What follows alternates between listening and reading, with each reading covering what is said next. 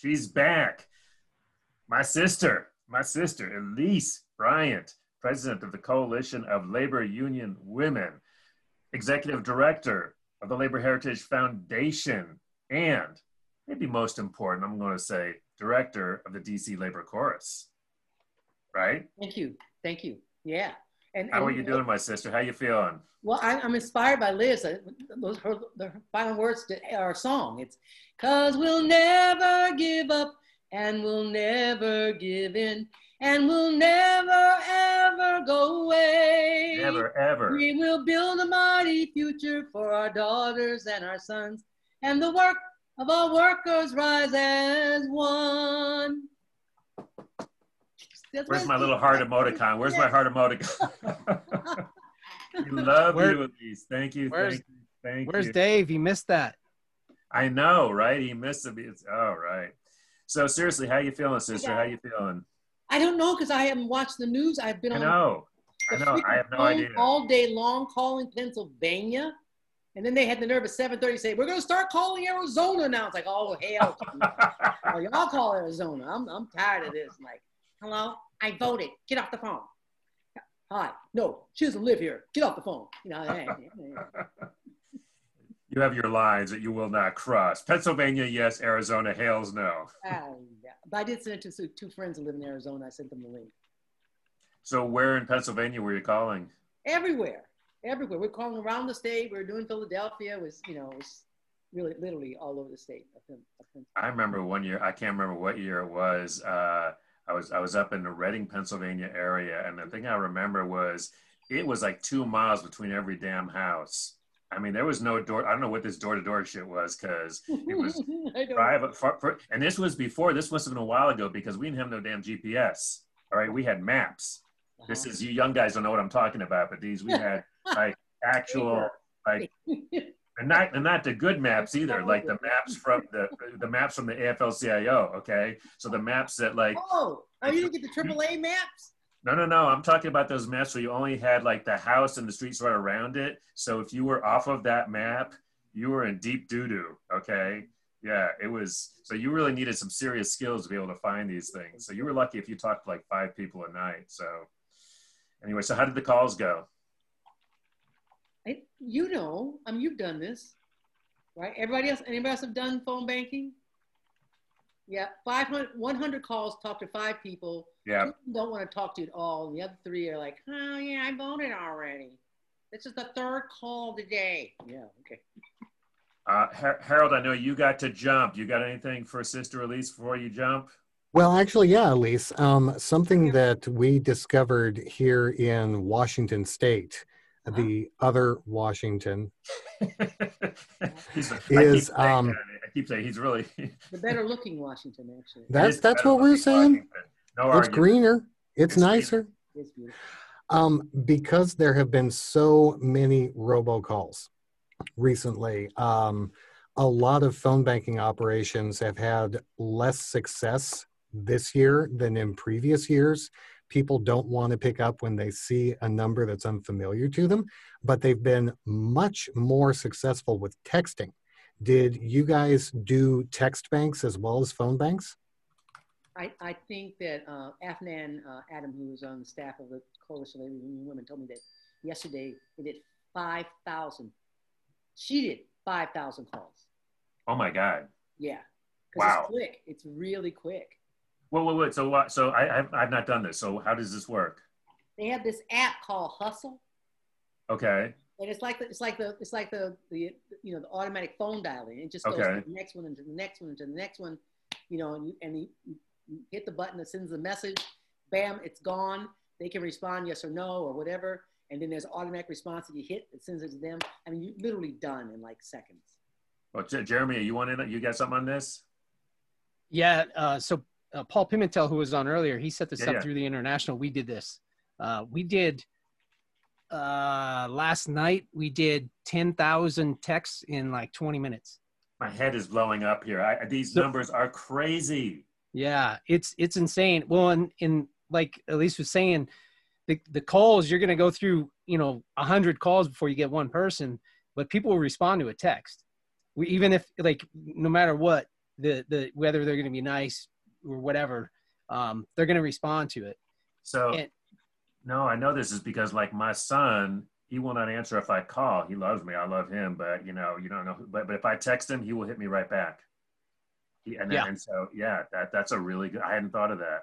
Yeah. So yeah. A lot of people that they even if it's a number they don't recognize, like if you see that, like I do it too. If it's on my phone and I don't recognize the number, I'm probably not answering it. Nope. But a text, I'll at least read it, and just so I can get that flag off of my phone. You know what I mean? The little icon that tells me I have a message, and they respond, and you can have a conversation with you can kind of guide it, because it's there's preset responses depending on how they come back at you, you know. So you say like, you know, this is Jeremy, I'm a sheet metal worker, just wondering if you have a plan to vote, you know, and they'll say yes or no, and depending on what they say, you click that and it'll give you your next response. It's all kind of canned, and you can go off script if you want, but the idea is to gain the information so that it can be recorded for the future too. You know, like if I message a person, I'm like, are you going to vote? Yes. Have you voted already? Yes. Did you so that's support? Recorded. Well, the responses will be, yeah. Okay. So like if I say, did you support our recommended ticket of Biden Harris? And they say no, then we know regardless of how they're registered, we know probably how they voted, and we can kind of gauge things for future reference. But it's pretty easy, man. And the text response is like, when I did it, I was checking every day. I was going back in to see if I got any more responses in the system so that I could answer them back and stuff. And I mean, one or two of the people, I was going back and forth for about a week until I got to like a resolute point. You know what I mean? So it's super convenient and fast, and you know, it's the future. Well, it's the now. Very cool. I'm real excited about this. I want to go to Alan, but Harold, I know you're going to jump. Anything else to share before? And I know you've got a couple of guests coming up a little bit later on, but anything that you wanted to share before you jump? Just everybody stay calm. Read. What I've seen from the election reports so far is that Donald Trump is not gaining ground in places that he didn't win in 2016, and Biden is apparently doing well in places that he was forecasted to do well. There are plenty of places like Pennsylvania, like apparently Atlanta, where the votes are not going to be counted all told tonight. It's going to be a multi-day thing. So as we're all glued to our phone, as we're looking at that big map with blue and red states and that sort of thing, just remember, it's probably not going to be over tonight. Take a breath. Don't do yourself in drinking too much tonight. And you're working on this. Is that same glass from the beginning? You're as lightweight as I am, dude. I mean, I may have poured another one. Oh, okay. All right. But take a breath and don't be glued to your phone. Also, my co-host Shannon on Working to Live in Southwest Washington should be coming onto the stream here in a little bit. So the Northwest will be represented. Good handoff, Harold. Great to see you. Hang in there, brother. Thank you, everybody. Solidarity forever. See you tomorrow, Harold. I believe Jacob has a question for Sister Elise, if I'm not mistaken. Yeah. Can you introduce yourself, Jacob? Because I don't think she knows you. Sure. So my name is Jacob Morrison. I am a co-host of the Valley Labor Report here in North Alabama, also Secretary-Treasurer of the North Alabama Area Labor Council and a member of AFGE Local 1858. So my question was, we've just started doing interviews for a show on Bolivia here. We had the first interview right before we jumped on this call, and The interview, this particular interview was with Angus McNally about the relationship of labor and social movements to the mass government down in Bolivia. And something that he pointed out was the fact that the labor movement was so kind of integrated into all of the social movements, the indigenous peoples movements, the peasant unions, and et cetera, et cetera. And, you know, when we asked him what kind of takeaways would you give like the labor movement in America, he would say, well, you know, he said, integrate yourselves with your social movements like Black Lives Matter, like, you know, indigenous peoples movements here in America and things like that. But he said, especially Black Lives Matter, because that seems to have the most kind of potential at the moment. And so I was wondering if, you know, what your thoughts were on, you know, I noticed that you've got a shirt or a blanket back there, Black Lives Matter on it. And I was wondering what your thoughts are on labor's record so far on integrating the Black Lives Matter movement into our movement and integrating us into the Black Lives Matter movement.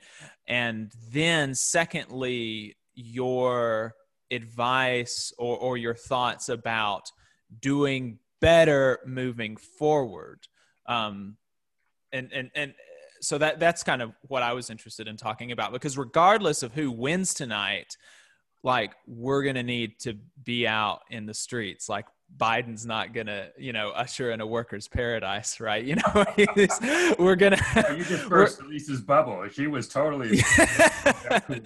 Yeah, I mean, you know, we've all, you know, everybody here has been in the labor movement longer than I have. And, you know, I think that we're all kind of clear-eyed on what the Biden administration is, and he's a better enemy. Right? He's a better person to fight than Trump. And so, you know, in a Biden administration, hopefully, you know, knock on all available wood, we're going to have to fight him on a bunch of things. And the, you know, so we need to be like preparing for that. And the way to prepare for that, I think is kind of, you know, allying ourselves with strong social movements. And so I was interested in the group's thoughts on that, but specifically Sister Elise. You know, it is actually really remarkable that the AFL building, you know, a quarter of the corner of the building is covered in the Black Lives Matter banner. And if you said 20 years ago to me, or even like a year ago, that the AFL-CIO would have a banner that says Black Lives Matter on it, I would say, and the laborers, thank you, right across the street have it all over their building. And it's remarkable. It is, because that's a big step for them. Yeah. The thing is that it's all show. And once it comes down, what's going to be the action called for? What's going to be the commitment? And that's where things get shaky. One of the things I mean, yes, Black Lives Matter. From the moment I heard it, I was into it. And when people would say to me, but don't all lives matter? And I go, yes, of course, all lives matter. But you know, all diseases matter too. But somehow they have cancer hospitals. They call them cancer hospitals. I don't know. Maybe it's because cancer is so virulent a disease that they had to have their own specialty hospital, not to mention making money. But so yeah, Black Lives Matter, because none of you have to sit in the car and worry about whether you're going to have your brains blown out with your family sitting in the back seat. You're not going to be stopped for no reason whatsoever, for just being on the street. And so I knew that I immediately aligned with it and supported it. I've talked to leaders in the AFL-CIO, particularly leaders of color, to say, let's get on it. And when I am in the AFL-CIO Executive Council meetings, you can count the leaders of national and international unions on one hand who will speak to the issue. Mm-hmm.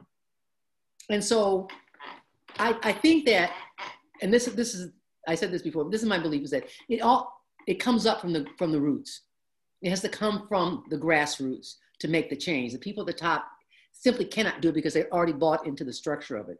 But I think we need to train and develop and identify more and more folks who have progressive ideas to run for office.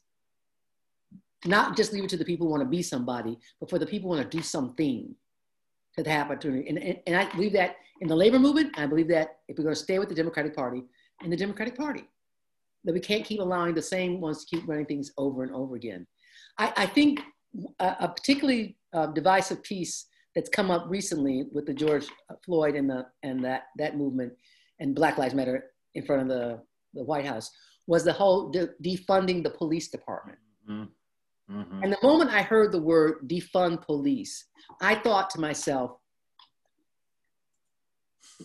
there are going to be people who are just going to go, absolutely no. We need police, we need protection, yada, yada. Now we know, I know, you know, that they developed the police as another police force, armed force, to keep the working class in line. They're the working class killing the working class, policing the working class, so they don't put their hands with it. But I think that the whole concept of defund, and I thought if we just said reallocate, because that's really what it's about, right? It's really about reallocating funds into the schools, into programs, into, having social workers do the kind of work that cops are sometimes called to do. That makes sense. And a lot more people can buy into that. And I think a lot more people in the labor movement could buy into reallocating the funds as opposed to defunding the police. Thank you for that. I think another messaging that is extremely popular is stop police violence. And I think targeting the police in one way is, the police have a $1 billion budget that they're talking about reallocating in New York City. So people are like squabbling for crumbs when you have Wall Street that's able to create trillions of dollars of wealth. And no one's talking about Wall Street the entire time to actually rebuild and get tax Wall Street. Wall Street pays no sales tax. We pay sales tax when we go to the grocery store and things like that. So my set demands personally are, get the money from Wall Street, get the Federal Reserve, rebuild the infrastructure, and create a national jobs program that can create 40 million jobs. And I think you can then beat back this fascist wave. And as Frederick Douglass said, power concedes nothing without a demand. And oftentimes I see people in Portland throwing stuff at a federal building, and these anarchists have taken over the Black Lives movement. There's very few African Americans in the group anymore. And it was a pretense to get federal troops into Portland, which almost seems like there's agent provocateurs that are supporting Trump. And one other point is that any riots that happen in the coming days, those are Trump riots. Those are Trump riots. Those are going to benefit Trump. Those are going to help Trump bring in federal troops. So obviously I'm pontificating, I'm on my soapbox, but I want to ask you specifically, on a roll. What are some of your main demands going into a Biden administration? Obviously, if Trump wins, we're on defense, and it's a horror show, and it's going to be scary America more than anyone has ever known. But with Biden coming in, what are some of your top demands that we can rally around?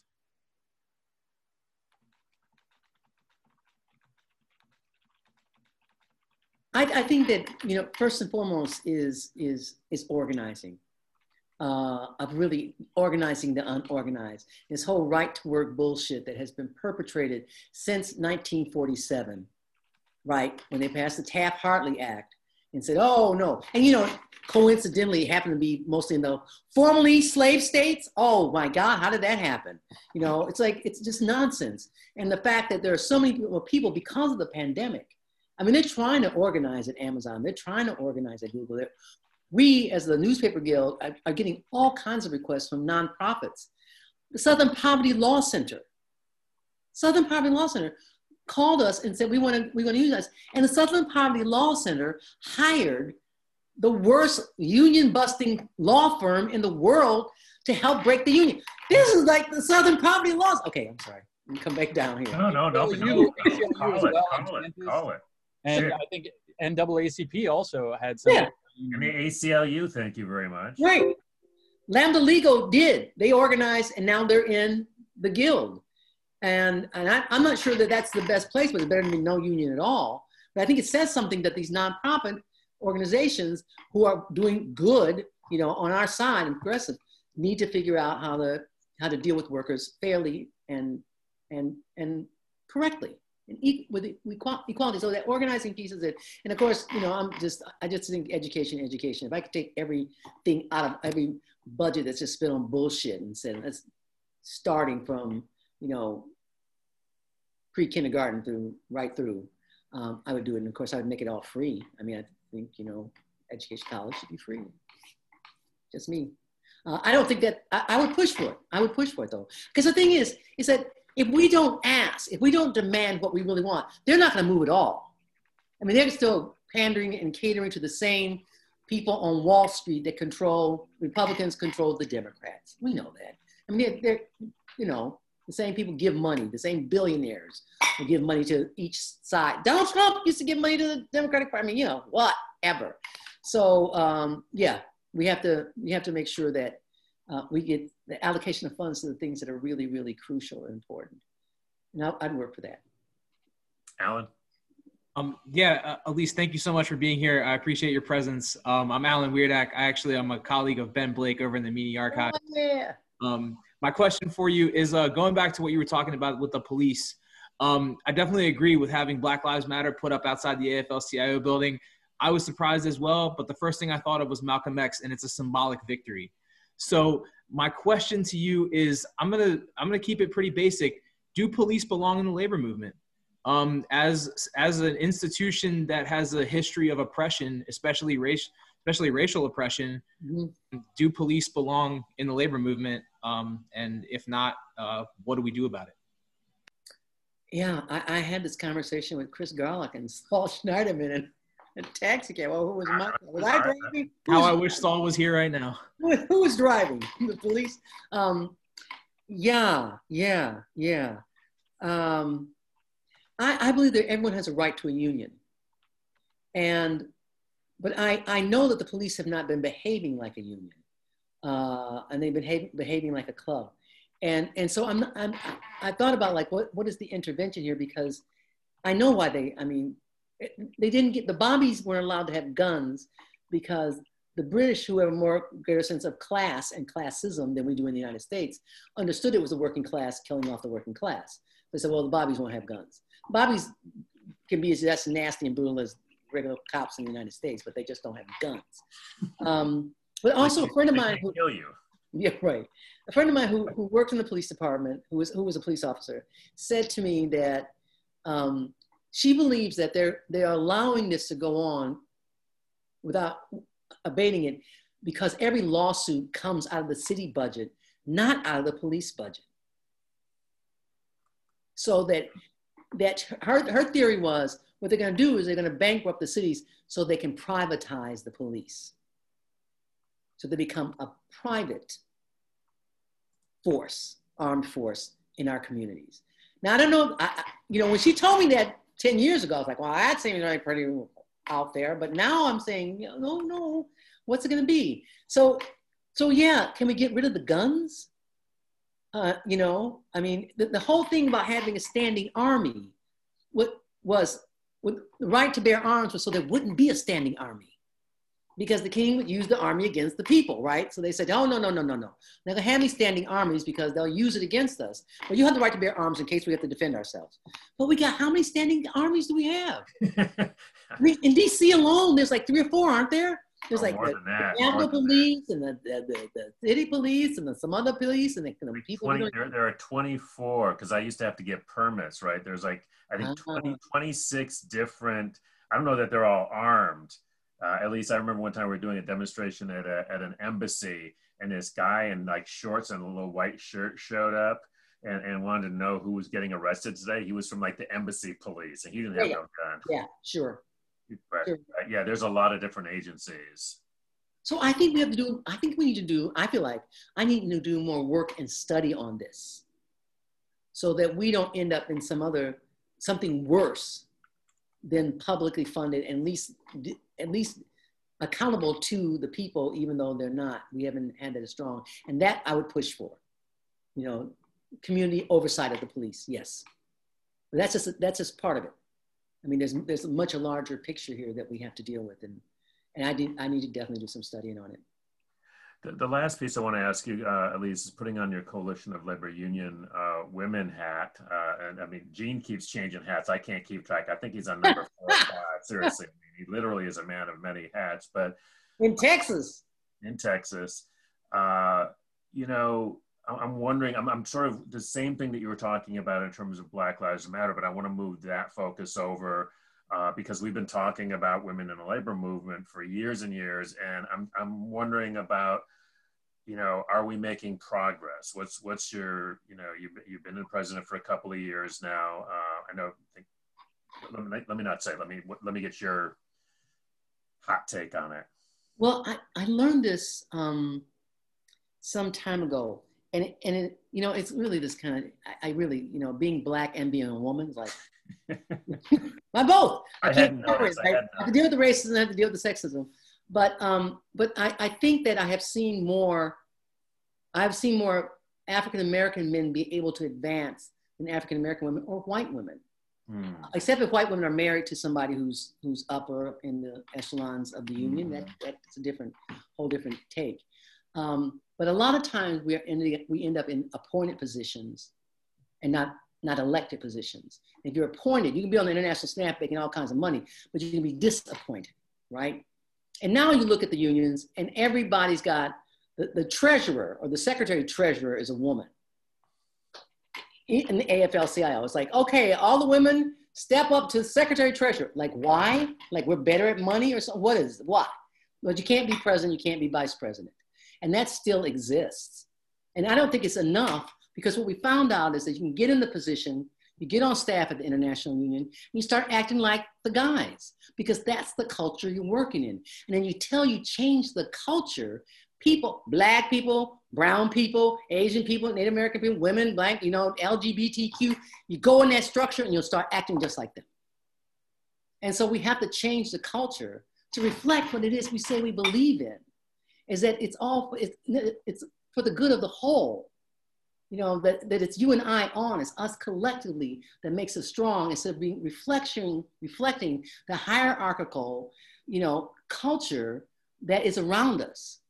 So that we act like the business people that are out there that we're fighting and arguing with at the table. And I think that's been a problem in the labor movement for a really long time. Of not reflecting what we believe in. We're supposed to be a bottom up, you know, reverse pyramid. And, you know, the president of every union, everybody knows who the president is. You ask them about the average member, nobody knows. And the members don't believe it. And the members don't engage in that way because they feel like, I'll be at a conference and say to somebody, introduce yourself. Hi, my name is Lisa Bryant. What union with? I work at the warehouse. No, what union do you, and all the time. They don't even know what union they belong to. And so I think that piece of it is work that has to be done in order for us to become the democratic, you know, bottom down, whatever, ideal that we're formed to believe. And I really do believe it's true that we are stronger collectively than any one of us individually. But the one thing I guess is an observation that I've seen is that, and this is, it's a generational thing, but I've especially noticed it with some of the younger, you know, sisters in the movement, is that they do not seem inclined to put up with some of that stuff that you were just talking about. In terms of and when some of this sexist stuff comes along, you know, they're like, well, why do I have to be secretary treasurer? You know, why can't I? So introduce me to them because they're not in Clue. Interesting. Okay. Yeah. Yeah, and then maybe that's part of it too. Then, right? Is that, you know, in terms of getting folks to be more out there, and so I wonder, you know, if that's part of it, right? Wow. And you know, the thing is too, Chris. You know, when you're in that room with them, I've heard this from some women who were in those positions, is that you are literally alone. And without an ally. And so they say things are said at the table that are humiliating. And if you walk out, then they say you're weak and you won't get back in. So it's almost like a haze. Yep. Yes. Yeah.